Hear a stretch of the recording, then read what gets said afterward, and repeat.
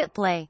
Okay, super exciting news. We just heard that the one and only Jackie Gillies is coming back to Real Housewives. Woohoo! Shine, shine, shine. We're back, baby. Oh, look, I feel like you make Real Housewives. Oh, thank you. Are, and someone said before about your facial expressions, and I immediately had like this kind of like throwback to those facial expressions. Are you excited? Are you pumped? How are you feeling? I'm excited to be back. I feel really positive about this season, and I had to take that year off because I wasn't in the headspace whilst I was doing IVF, and I really do feel the reason I had to say no is because I do keep it 100. I'm very authentic, and I knew it would be an asset to the Real Housewives of Melbourne during the season of just starting off doing IVF. I'm on my 6th round now, so I know what's expected.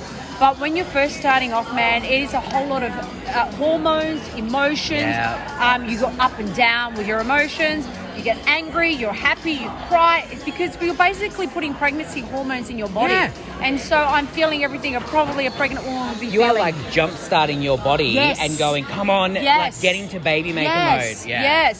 So when they asked me to come back, what had happened actually was the last time they asked me to come back before they asked any other housewife. And I think they were in shock actually when I said no. They were actually in shock. And then when I was asked, they said, Jackie, this is even before anybody knew that Gina was leaving, and they said, we want you back and you need to come back for the show. And I said, all right, I'm coming back.